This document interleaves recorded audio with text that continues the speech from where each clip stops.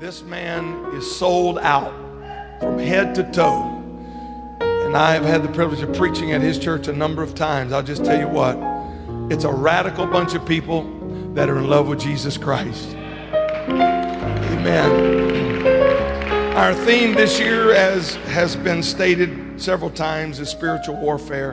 And Pastor Barry Sutton's church is pushing back the kingdom of darkness. And when we were praying and getting direction of who we felt to come this year and pour into this conference, he was one of the first names that we felt to bring. Pastor Sutton, we are so honored that you are here. Would you put your hands together and welcome from Birmingham, Alabama, Barry Sutton.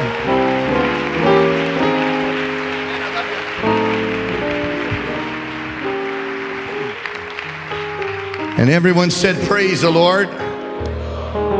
What a beautiful day, huh? There was an ice storm in Birmingham yesterday. I almost sent a picture of a beautiful orange tree against the backdrop of a beautiful blue sky to my wife.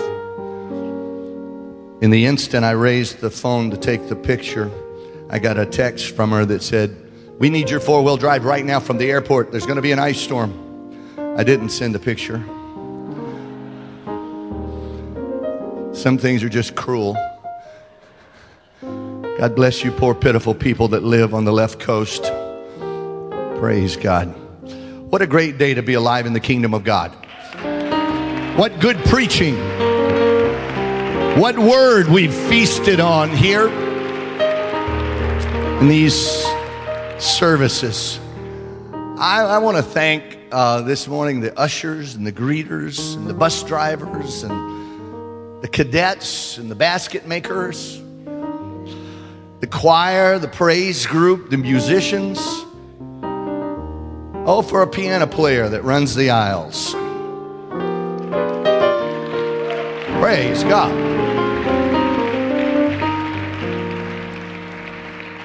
I want to give honor to Brother and Sister Young, the pastors of the Rock Church, for modeling generational transfer, for taking their place on the top of the S of the sigmoid curve and modeling. This is not easy. Generational transfer is not an easy thing, or everybody would be doing it everywhere. And can you imagine being on the top of that curve and having this place come down, resting on your shoulders? What a wonderful couple. What a wonderful ministry. My sense in this house, in these services, is that the Rock Church is trending not up, but dimensionally. Can't explain all that to you, but something phenomenal is moving in this house. And that S on the top of that curve has already bent and begun to ascend again. What a wonderful, wonderful thing. I love Brother and Sister Young and what God's doing in them. I appreciate Brother and Sister Wilson, the Bishop and First Lady here, for once again letting us eat at their table, because we are sitting here at the table of seers and visionaries. We get to eat at a prophet's table. And I heard someone preach long ago that once you've eaten of the prophet's meat, you're never the same again. I thank them today for years of unwavering visionary leadership. Love you, and I praise God for you, and I thank God for you.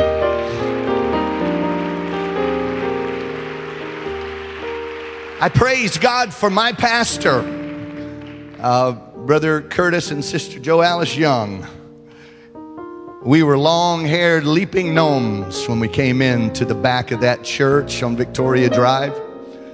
And they were so straight and so square and so conservative, and it was a cultural collision.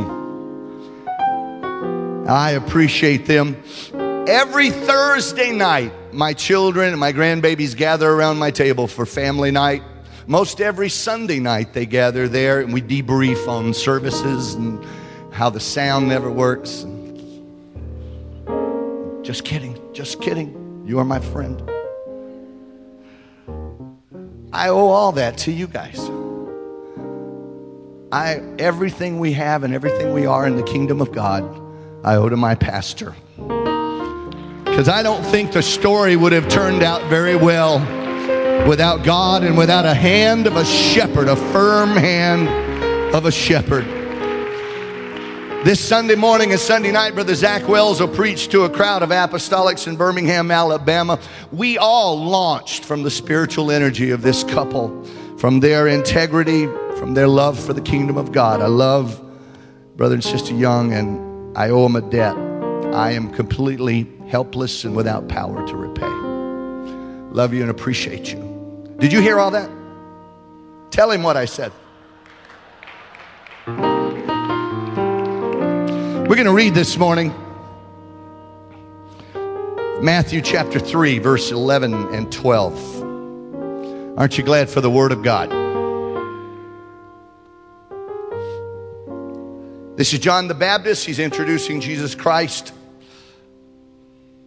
And he says, I indeed baptize you with water unto repentance, but he that cometh after me is mightier than I, whose shoes I am not worthy to bear. And he shall baptize you with the Holy Ghost and with fire, whose fan is in his hand, and he will thoroughly purge his floor and gather his wheat into the garner, but he will burn up the chaff with unquenchable fire. God bless you. You can be seated, and as you are, let's give God thanks and praise for his word that is forever settled in the heavens. We praise you, mighty God. We worship you. Come on. Let's give him high praise for his word. Never changes, always brings to pass the will and the purpose of God. We thank you, mighty God. We praise you, mighty God. We love your word, oh God. Speak to us. Deal with us by your word, mighty God. And so John is introducing Jesus, and he says he's going to baptize you with the Holy Ghost and with fire. And we understand the implications of that statement. But then he moves into a metaphor, which is powerful for those who are hearing John and powerful for us today. And he describes Jesus, his fan is in his hand, and he will thoroughly purge his floor and gather his wheat into his garner, but he will burn up the chaff with unquenchable fire. And this is the metaphor of the ancient threshing floor, still in use today in many places in the Middle East. And the basic process is simply this. The grain is torn from its habitat in the field, uprooted, taken forth, cut down out of its world, and brought into a place of processing. And in that place of processing, then the grain is beaten on the hard bricks or the tile or the pounded out surface of the clay there until the grain breaks away from the stalk and the grain is separated from the stalk. And then there is more of a process, and here his fan is in his hand. Some translations say a winnowing fork, or if you would, a pitchfork. Shovels, implements of threshing. That is, there is a violence here on this threshing floor.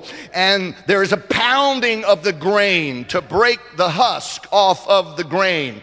And then as it works, sometimes they'll take it and throw it in the air, and the wind will carry away the light shaft, and the grain will fall, and over again, pounding and pressing and crushing until there's a distinct separation. And sometimes they'll set a little fire in it, and the fire will leach its way through, burning the light material and not harming the grain, until at the end of the day and at the end of the process, there is a pile of chaff which will be burned with unquenchable fire, and a pile of grain that will be taken into his barn, his garner. Now, you don't have to be a theologian or very astute about spiritual things to understand the metaphor and its application to us. Jesus didn't come to the earth to get barley or wheat or oats or grain of some sort, but he came to the earth to get you.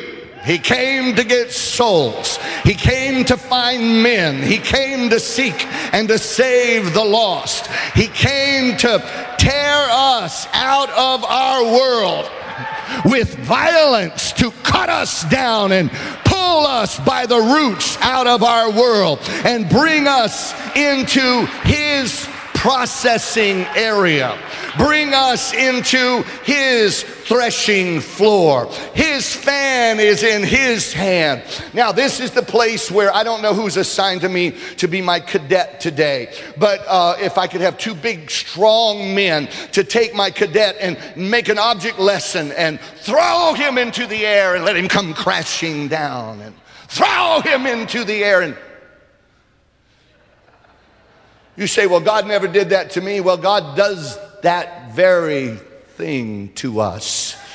He has a fan, a fork in his hand, and now the process is going to suffer violence, and now there's going to be, and the intent is always separation from the field, separation from the stalk, separation from the root ball that made you what you were, separation from the husk, until you break out of that husk, and then there's a pile of something that's going to be burned. The youngest, the dimmest among us understand the burning at the end of the process is speaking of hell, and the gathering into his garner is speaking of heaven. And so today there is a process, and John calls it a threshing floor. And the threshing floor is the process by which we are processed out of our world and into God's world and made conformable to his word and to his desire. Someone he wants to take home. Something that is fit for his purpose and for his use. Praise God. Now, I don't think any of you have ever awakened in the middle of the night and God's standing there and he just lets you have it with a broad blade shovel. Bam, bam, bam, bam. Because if he did, I think a lot more people would live for God with a great deal of fervor and ardor. You know, man, I'd go off and do these things, but he's going to show up tonight with that shovel and it's just... But God doesn't do that. He doesn't use a pitchfork. He doesn't use a shovel. He doesn't set fire to you and burn off your crust, your worldly crust. And so we have to then explore this and to apply it in its spiritual nature and say, what are the threshing implements? We understand the idea of process. Everything in our encounter with God has to do with process. But what are the threshing implements, and what creates the dynamic force that separates us from our world and from our nature? And what are the dynamic forces that separate us and the violence that breaks us apart from those things that are not like God? We encounter this in the beginning in the garden, Adam, Eve, a snake, a tree. It was the first day on the threshing floor. And the implement that was used to separate was the dangling fruit of an alternative to the Word of God. And God's tool in that garden was the offering of an alternative and the deceptive voice of a serpent. And that was the process that day. And that was the test that day. And when you begin to get into the garden, you have to begin to ask a series of logical questions. If you have a brain, you understand that this is a setup. And you understand that if God is omniscient, and we know that he is, did he know how the outcome would be? And he obviously did. I say he obviously did because he was a lamb slain from before the foundation of the earth. So before Adam and Eve ever stepped into the garden, God on his blueprints in the cosmos already had the figure of a man hanging on a cross. God had the answer before the question was ever asked. God had the remedy before the first sin and before the first sinner. God is omniscient. God knows everything, the end from the beginning. There is no question that this is the beginning, the inauguration of a process that you and I are involved in. Well, where did the devil come from? Where does evil come from? Why are these things present. Isaiah 45, 6 through 7, that they may know from the rising of the sun and from the west that there is none beside me. I am the Lord and there is none else. I form the light, create the darkness. I make peace, and everyone say, create evil. I, the Lord, do all these things. Now I'm going to tell you this, that the capacity for, the potential for, the framework, the existence of evil is part of God's created plan. The devil is a created being, and everything in God's creation has purpose. In Ezekiel 28:13, thou hast been in Eden, the garden of God. Every precious stone was thy covering, the sardius, topaz, the diamond, the beryl, the onyx, the jasper, the sapphire, the emerald, the carbuncle, the gold, the workmanship of thy tabrets and thy pipes was prepared in thee in the day that thou wast, everyone say, created. Thou art God doesn't make mistakes. God does everything perfectly. God does everything well. God never second guesses. He never has to start again. He knows the end from the beginning. The enemy is a created being. God has purpose for him.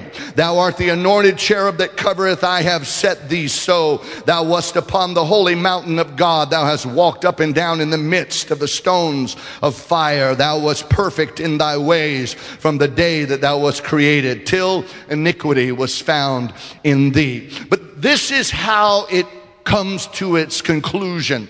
Revelation 20, I saw an angel come down from heaven, having the key in the bottomless pit and a great chain in his hand, and he laid hold of the dragon, that old serpent, which is the devil and Satan. You see, Satan is a quartet. He's not a trinity, he's a quartet. Look at all these titles. And cast him into the bottomless pit and shut him up. Everybody say, he shut him up. Isn't that good news? And set a seal upon him, that he should deceive the nations no more, till the 1,000 years should be fulfilled. And after that, he must be loosed a little season. God sends one angel, not an army. God sends one angel. There's not a great cosmic battle. This is completely and clearly in God's control and at God's discretion. The angel binds him up. The angel sets the timer, 1,000 years, and then he's going to come back out again and work for God a little more. But make no mistake about it, he works for God. He serves God. He is what God made him to be. He is consummate evil. He is the consummate reprobate. He believes that he can overthrow God, and he believes that he can overthrow you. But God did this, and God is good. God did this, and God is love. God did this, and God is on my side. So I'm looking at this and I'm telling you, this is not a bad thing. This is a part of the process. The threshing floor is a rough place. The threshing floor has violence in it. But I'd rather be in the threshing floor of God than in the world that is going to hell.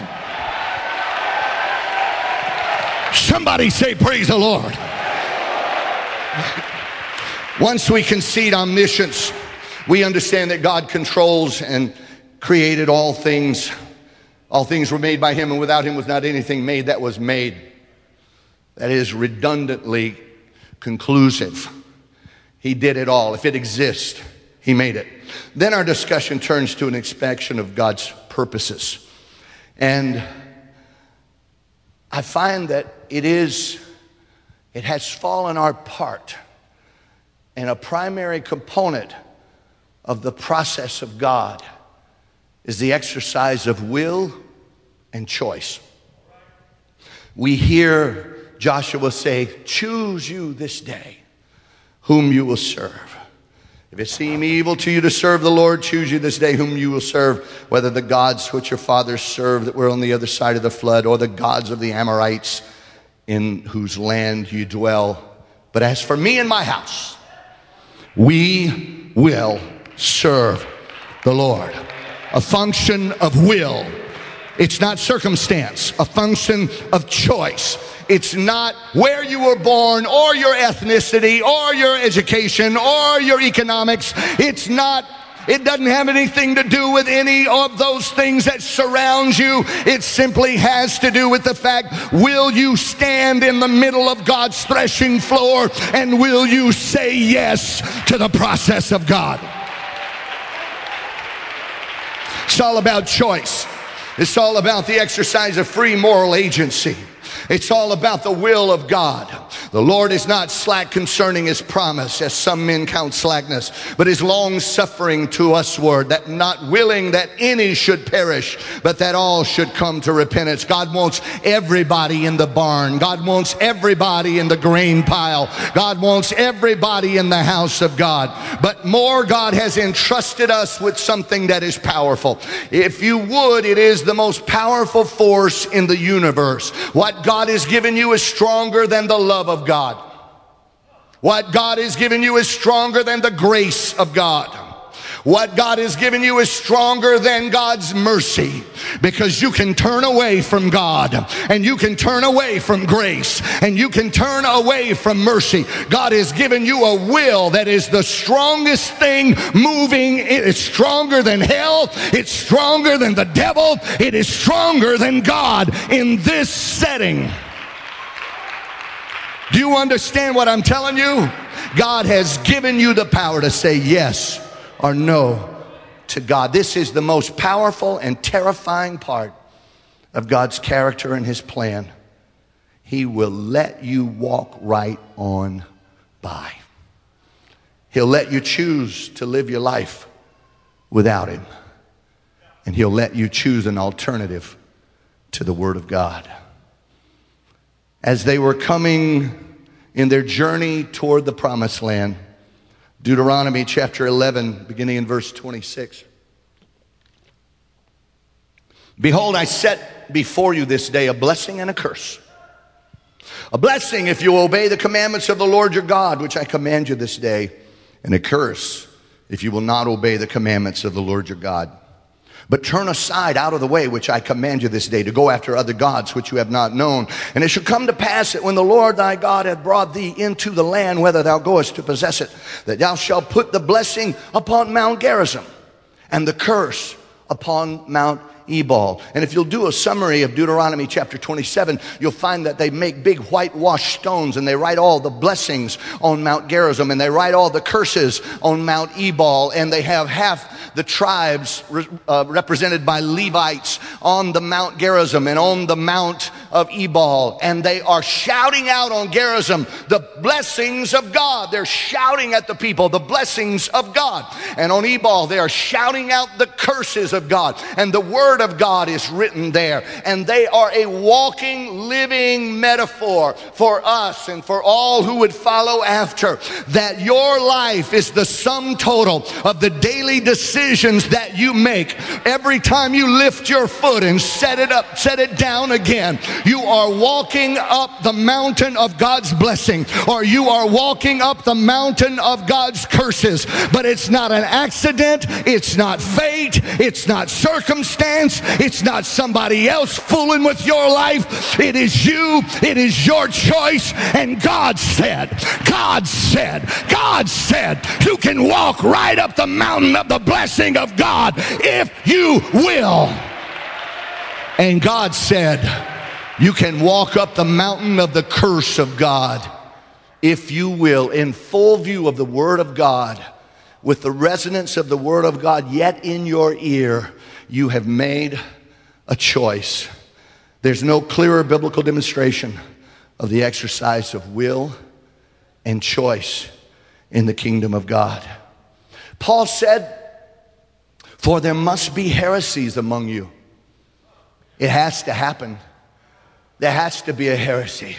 Oh my God, these heretical people are producing heresies again, and all their heretical ways. You know, it's like Enoch when he's preaching about ungodly sinners who do ungodly things and all their ungodly ways, and his favorite word is ungodly. There are heresies among you, but the Word of God said that has to be. There has to be a heresy among you, that they which are approved, everyone say, that they which are approved may be manifest among you. It's part of the plan. It's just another day on the threshing floor of God. It's just another, oh no, there's a heresy. I'll let them come. I've already made up my mind. I've already set my face like a flint. I've already established this in my heart, there has to be a heresy. I want you to know that the heretic doesn't work for hell. The heretic works for God. He offers you the dangling fruit of an alternative to the kingdom of God. He is calling to see if you want to walk up the mountain of God's blessing or walk up the mountain of God's curse. It takes will and intent and purpose to walk into either the blessing or the curse. The threshing implements of God we encounter them every day. They flow in and out of our lives. We walk in these dynamics. Deuteronomy 13, beginning 1.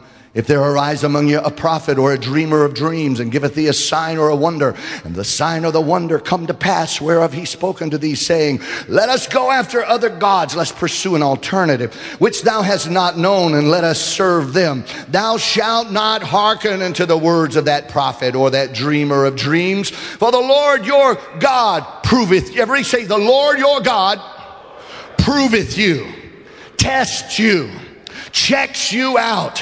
God wants to know. What does he want to know? To know whether you love the Lord your God with all of your heart. I'm reading from the Word of God. And with all of your soul. Why does God give us that presentation? Why does God offer us that diversion? Why does God let that walk into my life? I thought God loved me. God does love you, but you can't live for God unless he separates you from your field, until he separates you from your nature, until he gets you all together, sold out, lock, stock, and barrel into his pile. God wants to know. God wants to know. God wants to know. And so God gives you a choice, a place to exercise your will. You shall walk after the Lord your God and fear him and keep the commandments and serve him and cleave only unto him. You passed by all kinds of places to get here today, and yet you came to the house of God on a perfectly good, beautiful Friday morning. You chose to come to the house of God. Hopefully you've never been to Bourbon Street. But in years before I met Brother and Sister Young, every now and then we were in Baton Rouge, we'd blow down to New Orleans. But it's just amazing to me. There are barkers all along that street. Barkers who stand in the door and look for the novice and look for the sailor and look for the teenager and look for the kid without any understanding. Come on in, see what we've got. Hey, let me tell you what. I can't tell you all that they say and how illustrative and how descriptive they are. But they're calling, they're compelling, they're drawing. And as you made your way through this little corner of your life this morning, there were barkers all along. There's ad men and ad agencies spending millions of dollars trying to snatch your attention. There are voices on your handheld device and on your computer that are calling you to step off into some swamp of ungodliness, some hellhole of deceit, pornography, terrible things that are not like the kingdom of God. But here you are in the house of God today. You made your way into the house of God today. It didn't just happen. It wasn't circumstance. You made a choice to be in the house of God. I was glad when they said unto me, let us go to the house of the Lord. Are you glad to be in the house today? My God, I'm just glad they let me in. My God, I'm just glad they didn't turn me away at the door.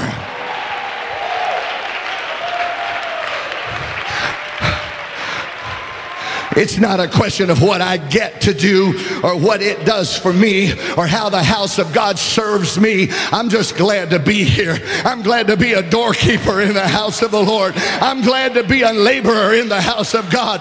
I'm glad to sit on the back row. I'm glad to be wherever God wants me to be in the house of God. I'm just glad to be here.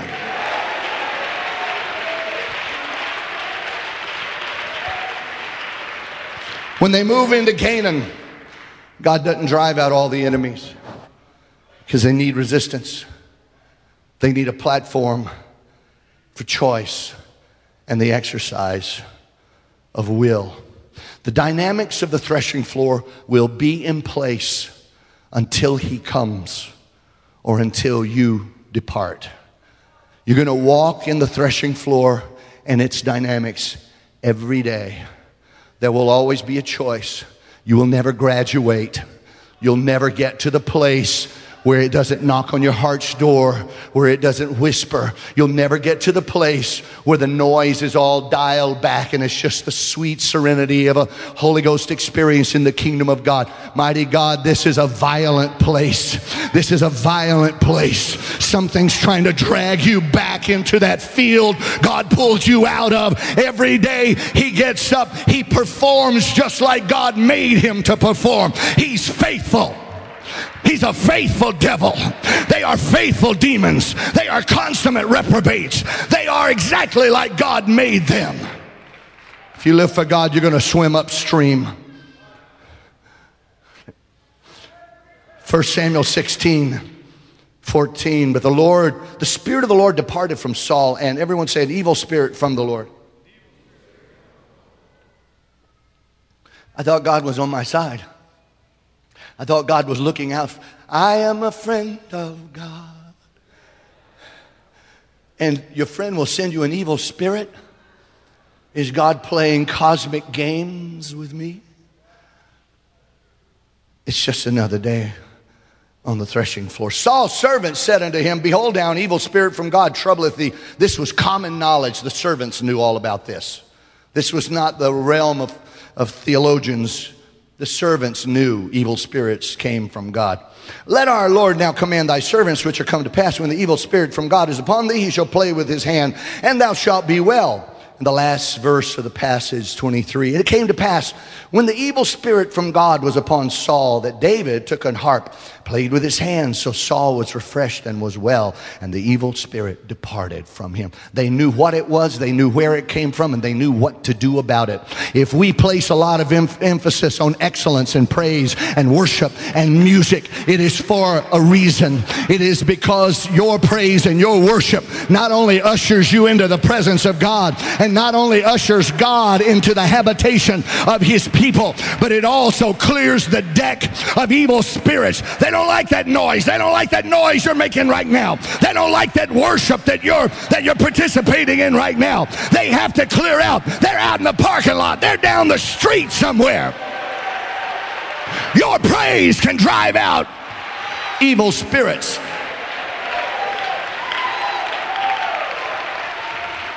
And if we were teaching on praise and worship today, we'd mention that, but I'm not, so I probably won't.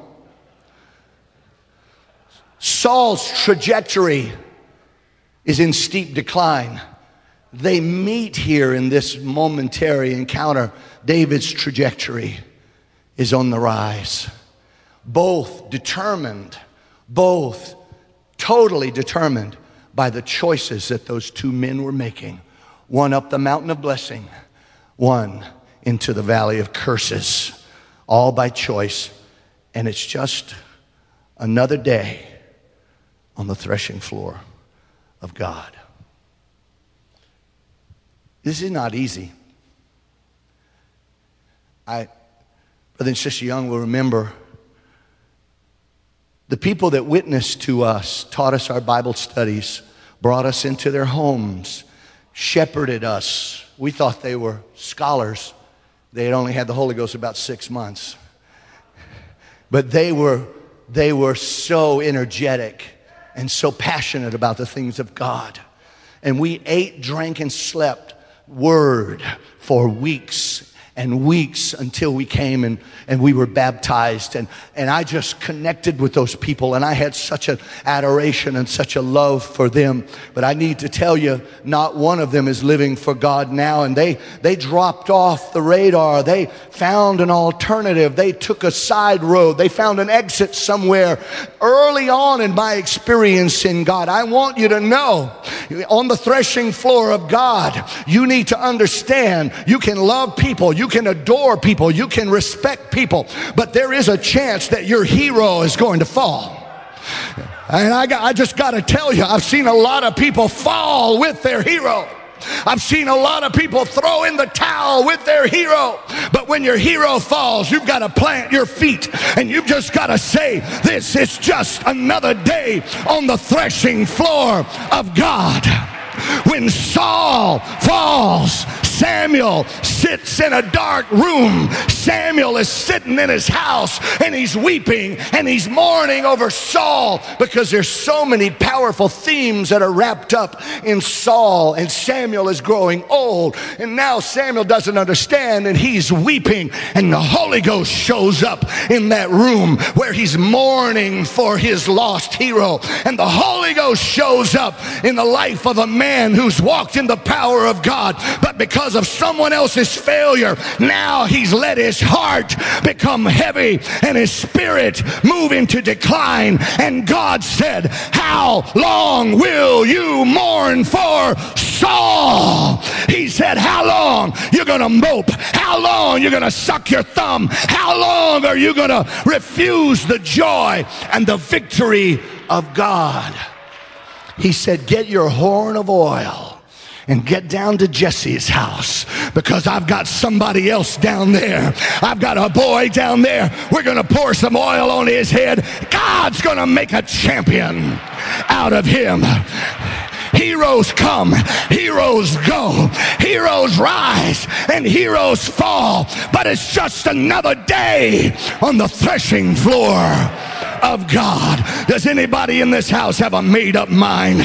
Does anybody in this house have a purpose in your heart that says, you may come, you may go, but I'll touch your neighbor and say, you may backslide, but Charlie, I'm going to be found in the house of God. You may not be a worshiper, but I'm going to be a worshiper of the Most High God. You may not obey the pastor, but I'm going to say yes to the Word of God. It's will, it's choice. It's striking with a winnowing fork. It's pummeling with a shovel.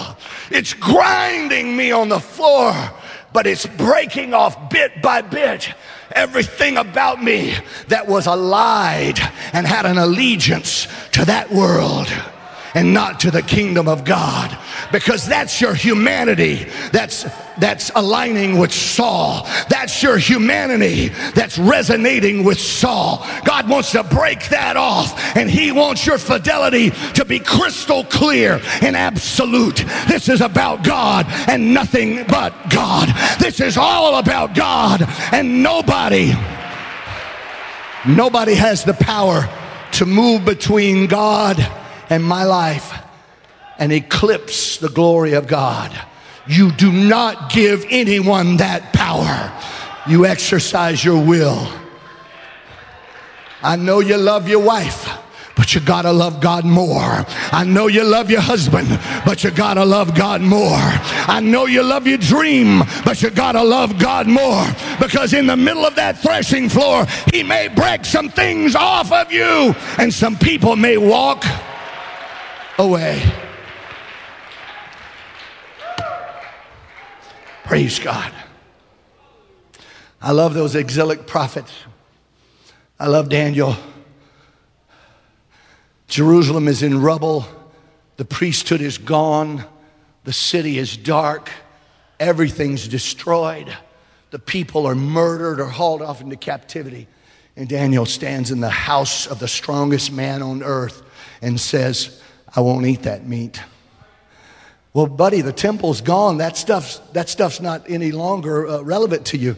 No, that was an external, a system of externals that God purposed to cause the things of God to become internalized in my life. And once effectively internalized, those things can be eradicated. And I can walk out in the middle of a brand new day in uncharted territory, and it may look like absolute disaster, but the things of God are rooted down inside of me. I got the temple down inside of me. I got the word down inside of me, and I've got the will to say yes to God.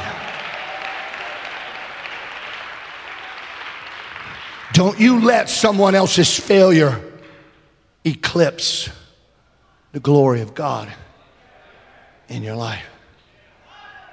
Praise God. Praise God. Can you just lift up your hands? Somebody needs to pray right now. Somebody just needs to say yes to God right now.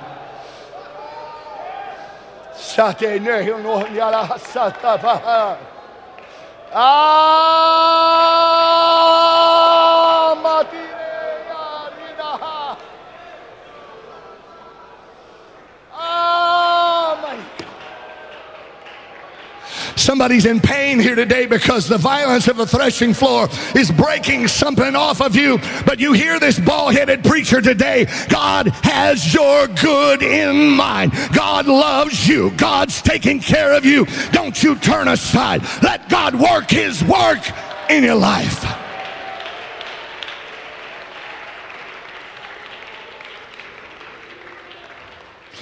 Second Chronicles 18:17. The story of Jehoshaphat and Ahab. The divided kingdom. Ahab needs to go to battle. He's not strong enough. So he tries to enlist Jehoshaphat. Jehoshaphat's a good guy, but he's naive. And he knows he shouldn't go, but the party's great and the gifts are wonderful and they're saying good things about him. And Ahab and Jezebel, they're wicked. And Ahab's about to die because God's going to call his number for killing Naboth. And it's all going to happen around these events at this party in the battle at Ramoth Gilead. And the prophet Micaiah comes and sees something in the heavenlies. And the king of Israel said to Jehoshaphat, did I not tell thee that he would not prophesy good to me but evil? They had Micaiah in jail because he always said the wrong thing. He was the only prophet of God.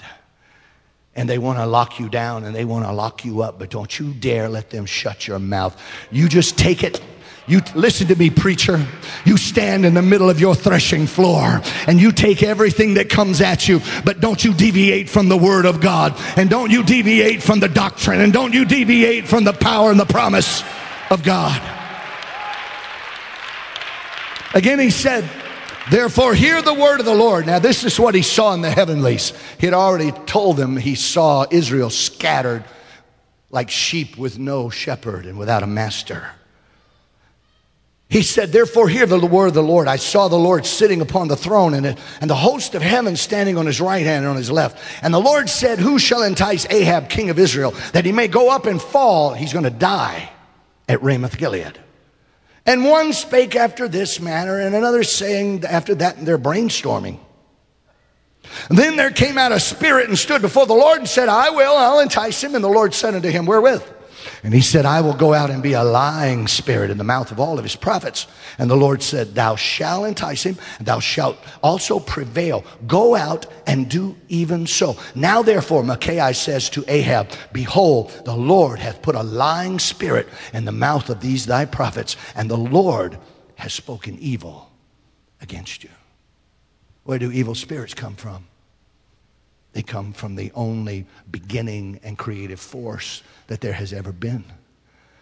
Where does false prophets come from? Who did they work for? They work for my God. They are the purveyors of alternatives to the Word of God.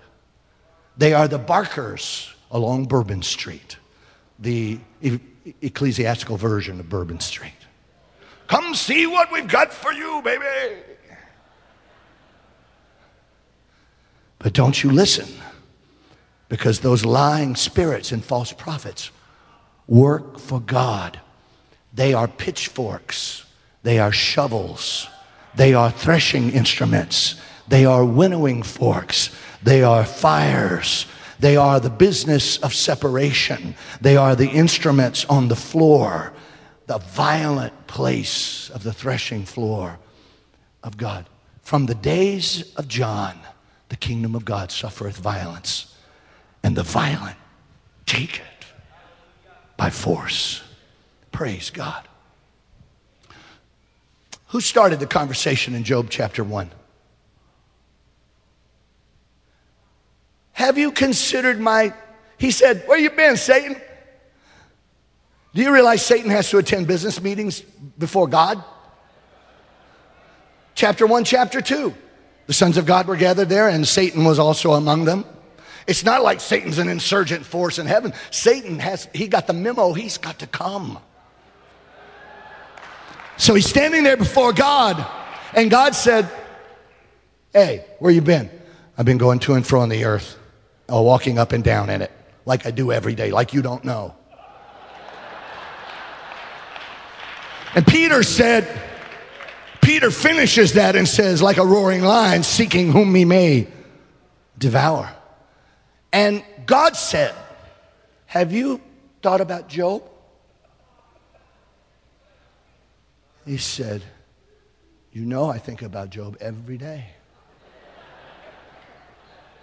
But you have a hedge about him on every side, because I've been there.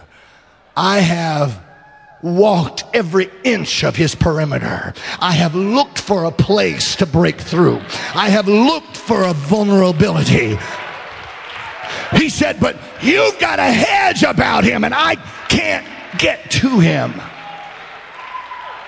He said, but if you would let me touch him, I can make him curse you to your face. You got to understand, he's reprobate, he's consummate evil, he doesn't respect God, he thinks he can ascend above the sides of the north, above the throne of God. He knows he can overcome you. He gets beat every day, and he comes back every day. Because that's how God made him. He's a good devil. Effective devil. So God says, okay, you can touch everything that pertains to him, but you can't touch his body. Who started it? God did. Who set the parameters? God did. So Satan went forth from the presence of the Lord. And in a day, Job lost everything. And in a day, his life was total shambles. But watch Job's response. He doesn't rebuke the devil. I rebuke you, devil. Stuff's happening and I know it's the devil. And I rebuke the devil.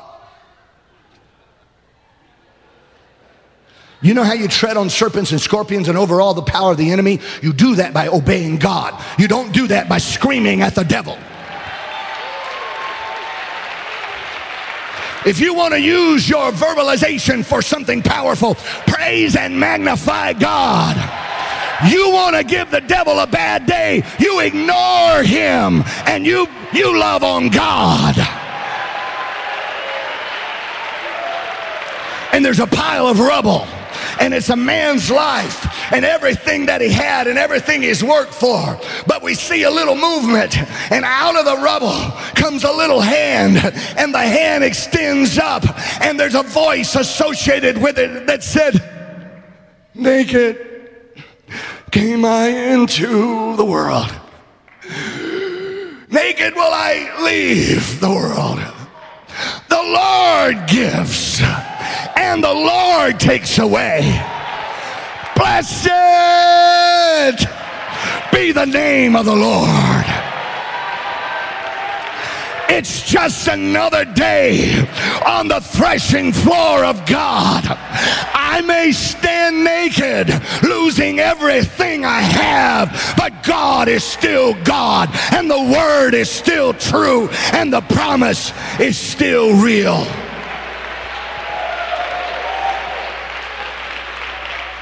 He doesn't countenance the devil. He knows the buck stops on God's desk. He goes straight to God. Chapter 2, another business meeting. The sons of God, and Satan is there. Where you been, Satan? I've been going up and down, to and fro. Have you considered my servant Job? And I get a little insight into God's personality. I think he's twisting the knife. Hey.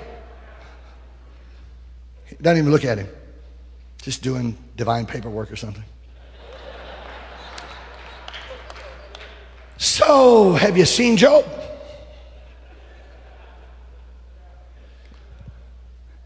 He said, yeah, you know I did. And you know what? Skin for skin. We just didn't hit him hard enough. Skin for skin, a man will do anything to preserve his own life. If you let me touch his body, I can make him curse you. The same song and dance. Who starts the conversation? Who sets the parameters?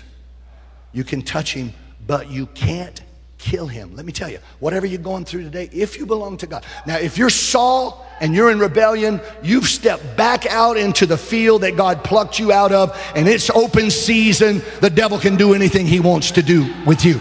But if you're on the threshing floor of God, your heart is with integrity, serving God, and you're obeying God, and you've got a heart that says, I love God in all of his ways. Whatever's happening to you, God knows all about it. And all things work together for good to those that love the Lord and are the called according to his purpose. Do you believe that? Somebody with trouble right now needs to worship God. Somebody with a problem right now needs to give God praise. Somebody with a heartache right now needs to give God glory.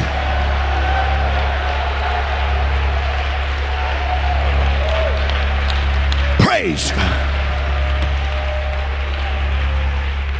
Praise God. Somebody say, praise the Lord. I love the 12th chapter of the book of Acts. We preach about it and we get excited about it because it's that story of the great jailbreak.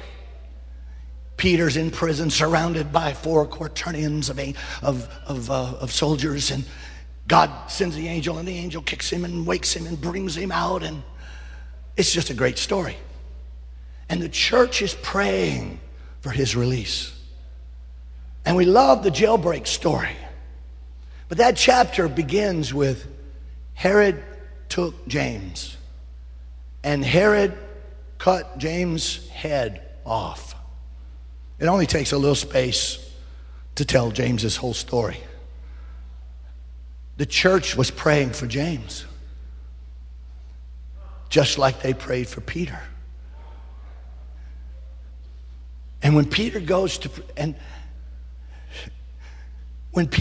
prison, those same brokenhearted saints, they went back to the same place they were praying for James, and they started praying all over again. And there was warfare in their head and warfare in their heart and pressure. I'm telling you, it was an excruciating day on the threshing floor. Because you've never struggled till you prayed in abject fear and terror. And they're praying, but they just pray the same prayers. And they hauled James headless away and buried him. They were praying the same prayers in the same place.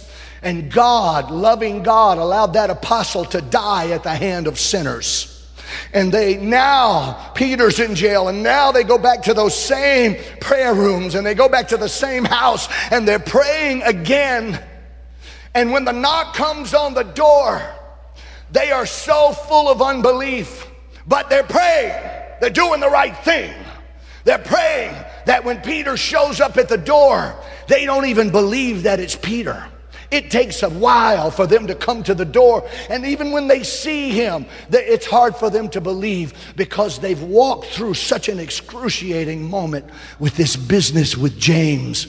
I love the story of Peter, and I love the escape, and I love the deliverance, and I love the funny business with Rhoda at the door and all of that. But I'm telling you, sometimes prayer in the threshing floor of God can be an excruciating experience. But if you're in a place right now where you've prayed and things have gone up in flames, you've prayed but it hasn't worked out yet, I want you to know, you just keep on praying. You don't worry about the details. You let God take care of the details. What about James? James belongs to God. James is an apostle. James is in the hand of God. Nobody cuts his head off unless God says yes. You go back to your prayer room. You take your broken heart. You take your crushed spirit. and you bow your knee again, and you pray the prayer again, and you say, I don't understand it. God's ways are above my ways like the heavens are above the earth. I don't know what God is doing with this, but I know that he's yet God. And I hear Job saying, though he slay me, yet will I trust him. And so when it all comes apart, I go back to the house of God. I open the book again. I sing the songs again. I worship and I pray again. Somebody say, praise the Lord. Now, there are dynamic forces created by the Word of God that are a part of the rigor of the threshing floor. 2 Corinthians 6, beginning in verse 14. Be ye not unequally yoked together with unbelievers. It's just another day on the threshing floor. Stepping away from family. Tearing away from friends. What fellowship hath righteousness with unrighteousness? Setting aside the playthings that used to attract me, but now I'm serious about living for God. Setting aside something, it may not be essential, but the question is not what's the lowest common denominator. The question is, how close to God can I get today? What communion had light with darkness? Turning off that. I'm unhooking this. I'm putting that away. You know, we lived a long time without phones in our hands and computers in our hands. We lived a long time without that. And I tell you, if your soul is in the balance, you need to take those things out back and dig a hole and bury them and break away from the darkness. You ought to be able to exercise will and choice and use those things. But if you can't, friend, you need to find yourself a shotgun and shoot those things. What agreement hath the temple of God with idols? You're the temple of the living God. Everybody say, I'm the temple of the living God. God said, I'm going to be your God. You're going to be my people. Come out from among them. Let God pull you out of your world and bring you into his process. Well, I don't know if I believe in all that preaching that Brother Young and Brother Wilson are doing. I tell you what, it's just another day on the threshing floor, and that preacher's going to bring a shovel and he's going to work you over and he's going to break off everything that's not like God. Come out from among them. Be ye separate. Jesus is in Luke 14. If any man come to me and hate not his father and mother and wife and children and brethren and sisters and his own life, he can't be my disciple. And whosoever does not bear his cross and come after me cannot be my disciple. Cross is an interesting thing. It's the intersection of the vertical and the horizontal. It's the intersection of the things that are spiritual and the things that are natural. And God's recipe for your deliverance is that you take up your cross and, as he did, hang between heaven and earth at the intersection, at the axis of things spiritual and things natural, the process visiting upon you the strenuous, dynamic forces of separation of those two things. You take up your cross as he took up his cross, and it tears you and it breaks you, but you can't be God's without it, and you can't serve God without it. And every day I've got to get on it again, and the very posture of it is vulnerable. And I've got to be torn by it again. Praise God. Is there any music in the house? But I don't trust you. If you get excited, you'll go off running.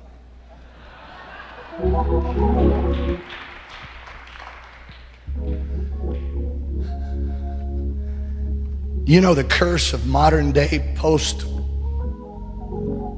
isn't that a weird thing to say, post-Christianity churches? is that they want what God has to offer without any cost.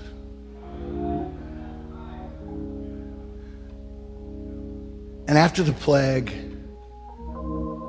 David is at the threshing floor of Ornan. And it's just another day on the threshing floor of God. And David's going to offer up a sacrifice. And Ornan's a really good guy. And he says, David, I'm going to give you this floor. I'm going to give you the oxen. I'm going to give you the implements. I'm just going to donate everything to you. It's not going to cost you anything. And David said, no, you're not. He said, because this has to be my threshing floor. And everybody has to have their own threshing floor.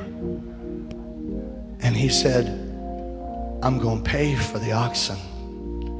I'm going to pay for the sacrifice. I'm going to pay for the implements. Because I won't offer anything to God that doesn't cost me something. The whole church world, quasi-pseudo-apostolics included, are circumventing the threshing floor. And they're telling folks, oh, you can have this, you don't have to have that. I mean, look at that. That looks real uncomfortable. And it looks like a lot of trouble, and it looks painful, and it looks like you have to give things up. And you can have all that God has for you without any cost at all. They're the barkers along the street. But I've never seen anybody accomplish anything in God that didn't line up right square in the middle of their own threshing floor. Plant their feet, set their mind and their heart,